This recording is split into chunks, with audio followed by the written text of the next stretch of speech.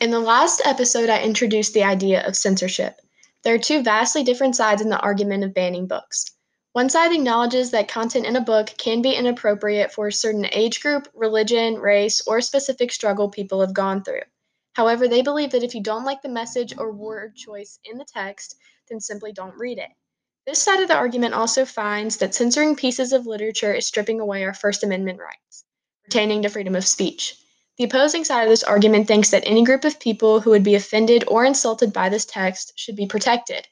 For instance, they believe that if you are writing towards a specific audience, such as children, then you should maintain an appropriate tone and message throughout the book. Or if you are writing for a specific religion, you shouldn't include slander or mocking of their culture, traditions, or beliefs. There is no in between in deciding whether or not a book should be banned.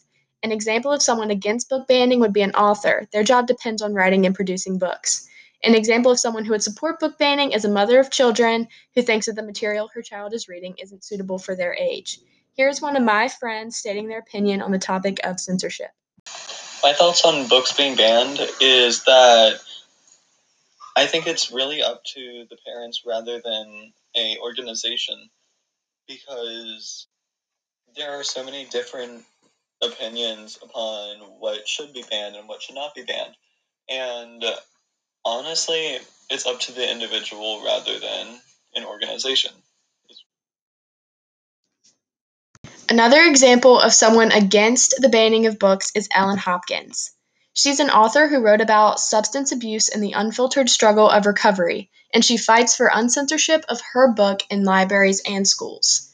A quote that she said is, "If you don't want your child to read a book, take it away. But you do not have the right to decide appropriateness for everyone. What's perhaps not right for one child is necessary for another." On the other hand, there's an author named Mike Masterson who is for the banning of books.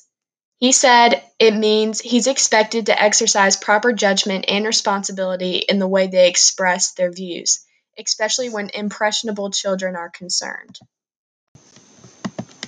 While some people agree that banning books shouldn't be up to an anonymous group but solely the parents of a child, other people strongly disagree and think that if one person can be offended, then more people can be as well, therefore removing it from the public to read.